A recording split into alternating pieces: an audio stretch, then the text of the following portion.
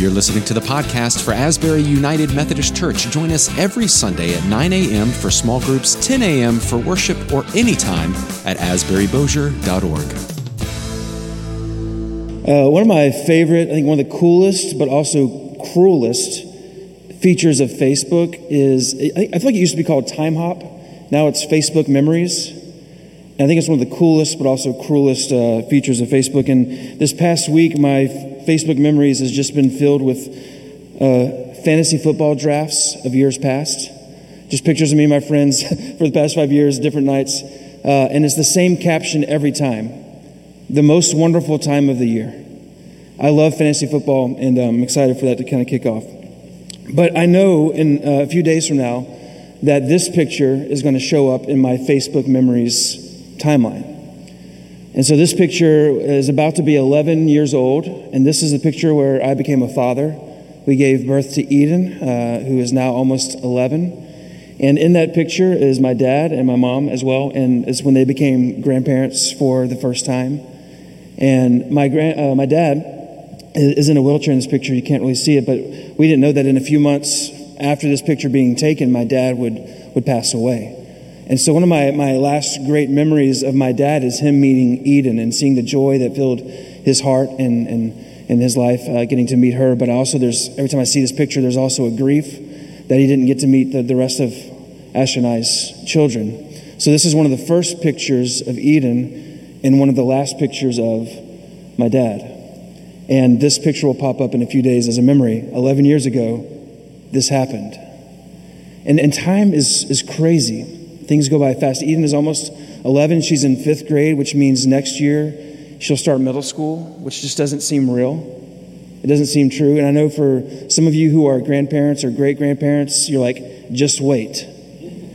But as we look at these pictures, as Facebook kind of shows me pictures of my life over the past decade, and I see different age stages for my kids, it's always bittersweet. It's beautiful. It makes me laugh. It makes me happy. There's also a grief that season of life is now in the past. So Eden is about to start middle school in a year, and it's just crazy how life flies. And it reminds me of James, where James said, your life is just vapor. It's a mist. It's short. And that's the sermon. That's it, guys.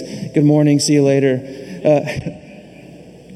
A few years ago, this guy named Tim Urban wrote a blog article called The Tail End. And at the time that Tim Urban wrote this article, he was 30 years old. And so here was the kind of the supposition. Here's the point of the article. He's 30. And he says, let's just say that I live to be 90 years old, which is a generous assumption. I'm 30. I live to be 90. That means I have 60 years of life left with this generous assumption. And so let's just look at the math of that. He said, if I were to eat pizza once a month for the next 60 years, that means 720 times more in my life I get to eat pizza. He said, if I was to go on a beach vacation once a year for the next 60 years of my life, that's 60 more beach trips. If I were to read 5 books a year for the next 60 years, that's 300 more books that I can read in my lifetime. Now keep in mind, there's like 150 million books that have been written. And the number just grows and grows and grows and grows, right? It grows beyond our capacity to keep up, obviously. But if I were to read 5 books a year for the rest of my life, assuming I live 60 years, that's 300 more books I can read. Choose wisely. And then the article gets more depressing. I'm just going to read straight from the article. He says this: I've been thinking about my parents who are in their mid-60s. During my first 18 years, I spent some time with my parents during at least 90% of my days. But since heading off to college and then later moving out of Boston, I've probably seen them an average of only 5 times a year each, for an average of maybe 2 days each time, which means 10 days a year. About 3% of the days that I spent with them each year of my childhood. Being in their mid-60s, let's continue to be super optimistic and say that I'm one of the incredible lucky people to have both my parents alive into my 60s. Basically, let's assume that my parents who are now in their 60s live 30 more years, and I see them 10 days a year. That means 300 more days I get to see my parents. That's less than I would spend with them in any 1 year from 0 to 18 of my life. When you look at that reality, you realize that despite not being at the end of your life, you may very well be nearing the tail end of your time with some of the most important people in your life. And keep in mind, this whole article is assuming that we live to 90. My dad passed away at 52. The past two funerals we've had here at Asbury were people that passed away in their 50s. Life is vapor. Time is the one limited resource that we have, and we don't even know how much of that we actually have. Life is vapor. Cheers. That's the sermon. In the beginning, the scriptures tell us that God created time, and he told us that it was good. And in Genesis 1, this is how it looks in Genesis 1, 14 through 19. So let's just kind of reflect on that together. And God said, "Let there be lights in the dome of the sky to separate the day from the night. And let them be for signs and for seasons and for days and years. And let them be lights in the dome of the sky to give light upon the earth." And it was so. God made the two great lights, the greater light to rule the day and the lesser light to rule the night, and the stars. God sent them in the dome of the sky to give light upon the earth, to rule over the day and over the night, and to separate the light from the darkness. And God saw that it was good. So in the beginning, there's evening and morning, the fourth day. In the beginning, God arranged our world to exist in the restraints and the constraints of time. Day and night, seasons, weeks, months, years. And when God created the world to operate in this fashion, he looked at it and he said, "This is good." Now, the Hebrew word for good that's used all over Genesis 1 and 2 is the Hebrew word tov, T-O-V. And it means four different things. The first thing that it means is there's a quality craftsmanship to the design. This is not an IKEA piece of furniture. This is hand-built quality ingredients meant to last, meant to endure, meant to be beautiful. There's a quality craftsmanship to the way God created the world and created the constraints of time. Secondly, tov can mean there's harmony and balance. And even within that text, it said that God created the seasons for a purpose. And we can go to Ecclesiastes, there's a time for everything. And God creates time as this thing that has harmony and balance and beauty. The third aspect of goodness or of tov is enjoyability. God created life and our time on earth to be enjoyed. Be fruitful, multiply, fill the earth, enjoy this creation that I've given you. And within this constraint of time, there is enjoyability. And then the last piece is there's intentionality. There's an intentionality to just how our ecosystem and how our world works within our mortality, that there's generations, that there's a finite amount of time that we have here on earth. There's a beauty, a quality, an intentionality to how God designed our lives. And David says this in the Psalms. He says, "God, teach us to number our days." God, teach us to number our days. Teach us to live our lives with intentionality, to understand the resource of time so that we may gain wisdom in our hearts. We may have a heart of wisdom. So David writes to God, teach us how to number our days, how to count our days, how to order them and put them in place. It's a beautiful verse to reflect on.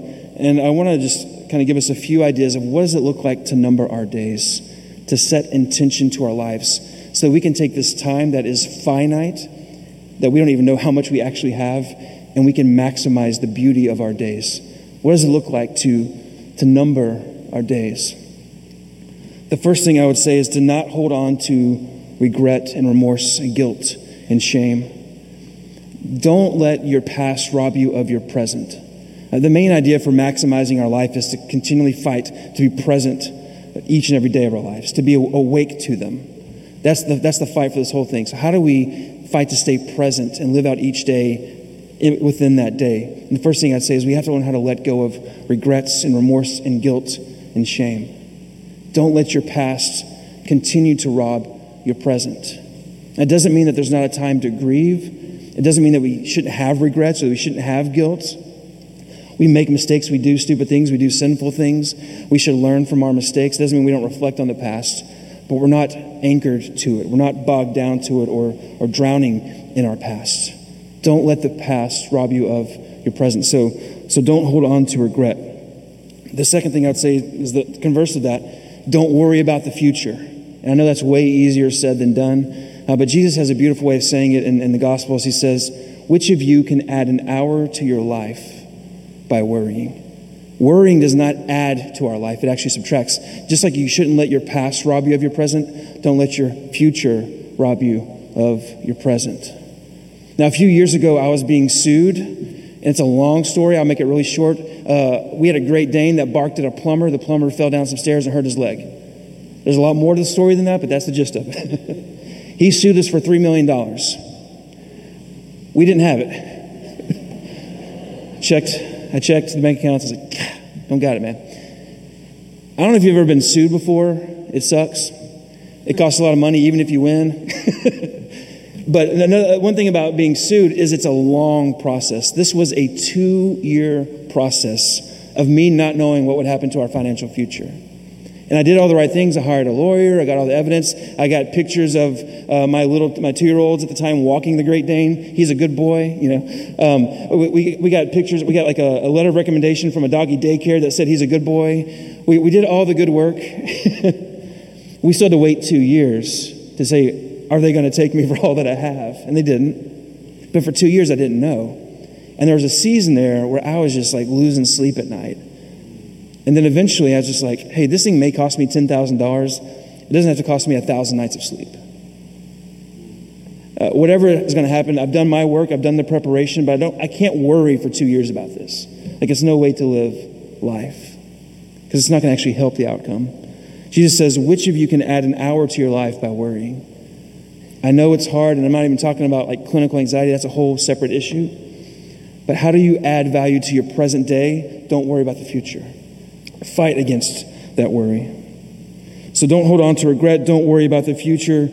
Don't be in a hurry. And that may be for us one of the hardest things is with smartphones constantly vying for our attention, with the ability to be so productive, infinitely productive, we cram our schedules full of things to optimize productivity. And I just say, don't be in a hurry, because being in a hurry robs you of the present. Seneca is a great Stoic philosopher. He says, a busy life is a brief one. A busy life is a brief one. So don't let the past rob you of your present. Don't let the future rob you of your present. And don't let a hurried life rob you of the present. In pursuit of what's next, we miss what's now.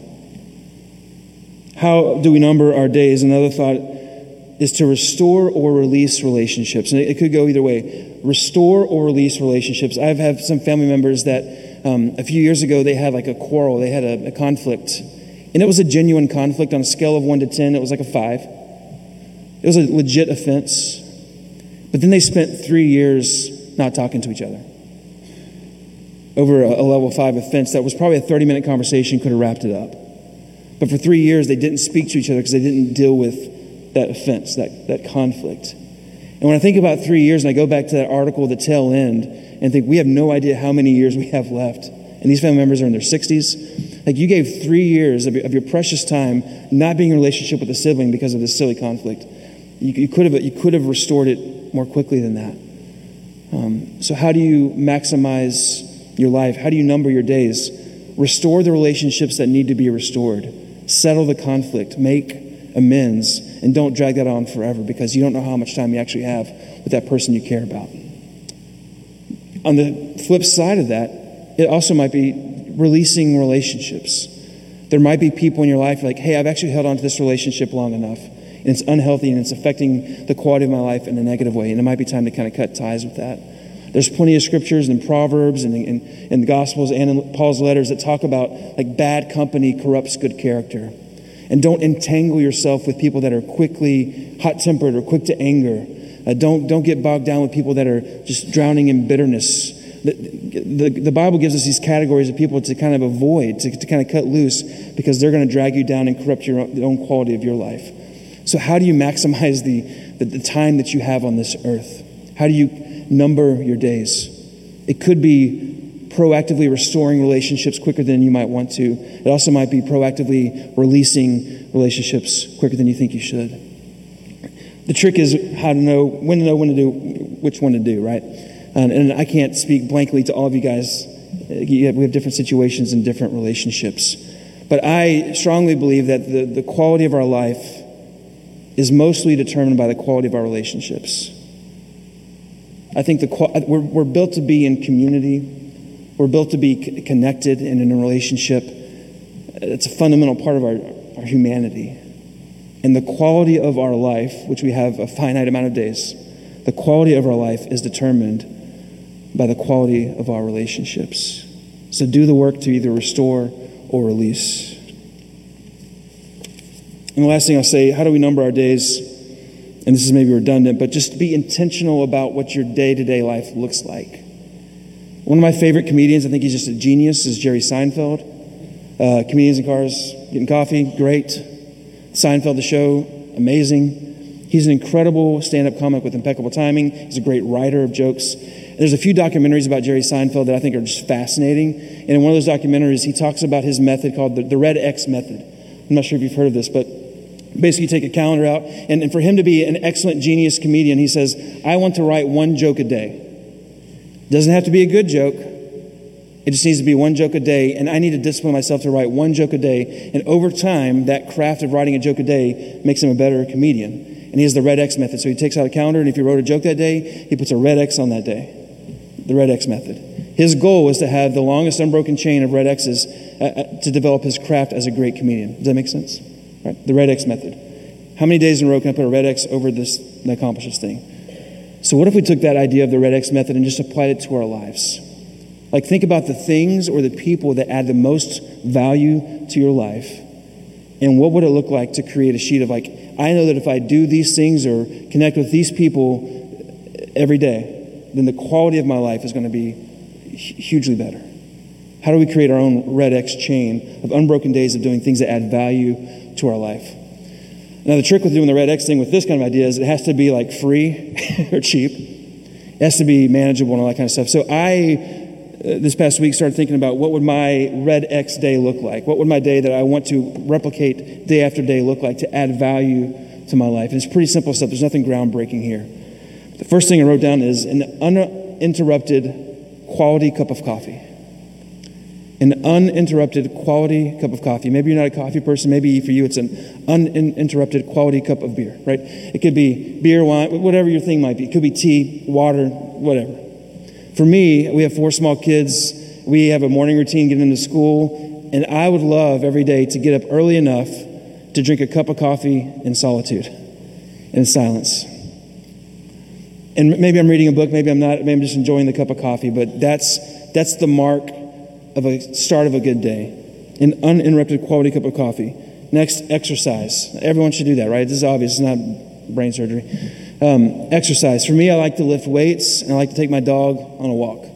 I'm not super disciplined in that, but what would it look like to have an unbroken string of days where I exercise every day? Time outside. And I'll just say, moving back to Louisiana, time outside in the summer, I hate it. Like, I hate walking to my car. It's just, bleh. Yes.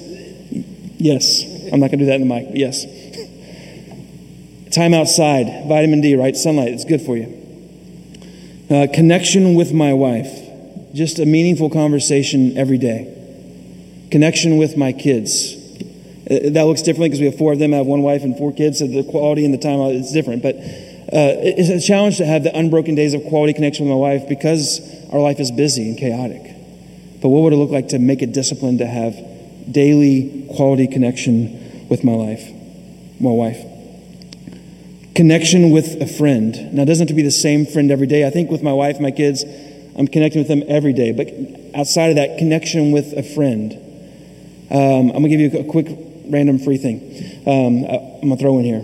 A friend of mine's like, hey, I have a working Rolodex. I have a list of like 20 names of people that I don't live in proximity to anymore, but I want to stay connected with. So what I do is if I'm on the way to point A to point B, if I have a 5-minute break, a 10-minute break, I have this list. I call the person at the top of that list. If they answer and we connect, great. That day is done. If they don't, I move them to the bottom of the list. I call the next name in line. And I just methodically kind of work through that. I'm constantly intentionally connecting with people I care about.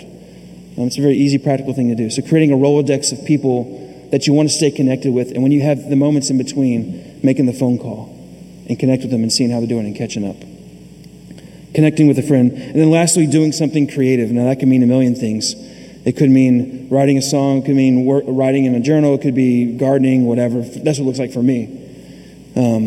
But doing something creative. God is creator. He created us to be creative. So doing something that's creative just for the sake of doing it, just for the sake of enjoying the process of creation. Not to be productive for my job or for anything else, but just to be creative.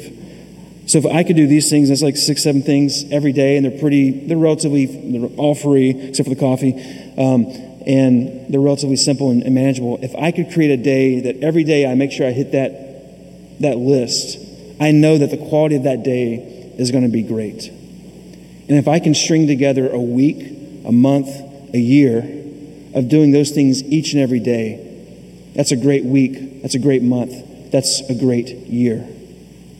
We are given a finite amount of time on earth, and we have no idea what that actually, we don't even know what the number is. That's kind of the cruel thing is we have a limited resource. We don't actually know how limited it is. And God says there's a beauty in that. There's a goodness in that. And as David reflects on that, he says, God, teach me how to manage this, how to number this, how to be intentional about it, how to not take this for granted, but to live fully into each day. Teach us to number our days so that we can gain a heart of wisdom. And then the question I just have for you is like, what would be on your list if I could create these practices, these connections in my life every day? These things add joy to my life. If I could do them every day and create this long string of unbroken days, what would be on your list? What would it look like to maximize that? Life is a vapor. Other translations, life is a mist. How does that phrase hit you this morning? If your life is vapor, what adjustments do you need to make? Let's pray.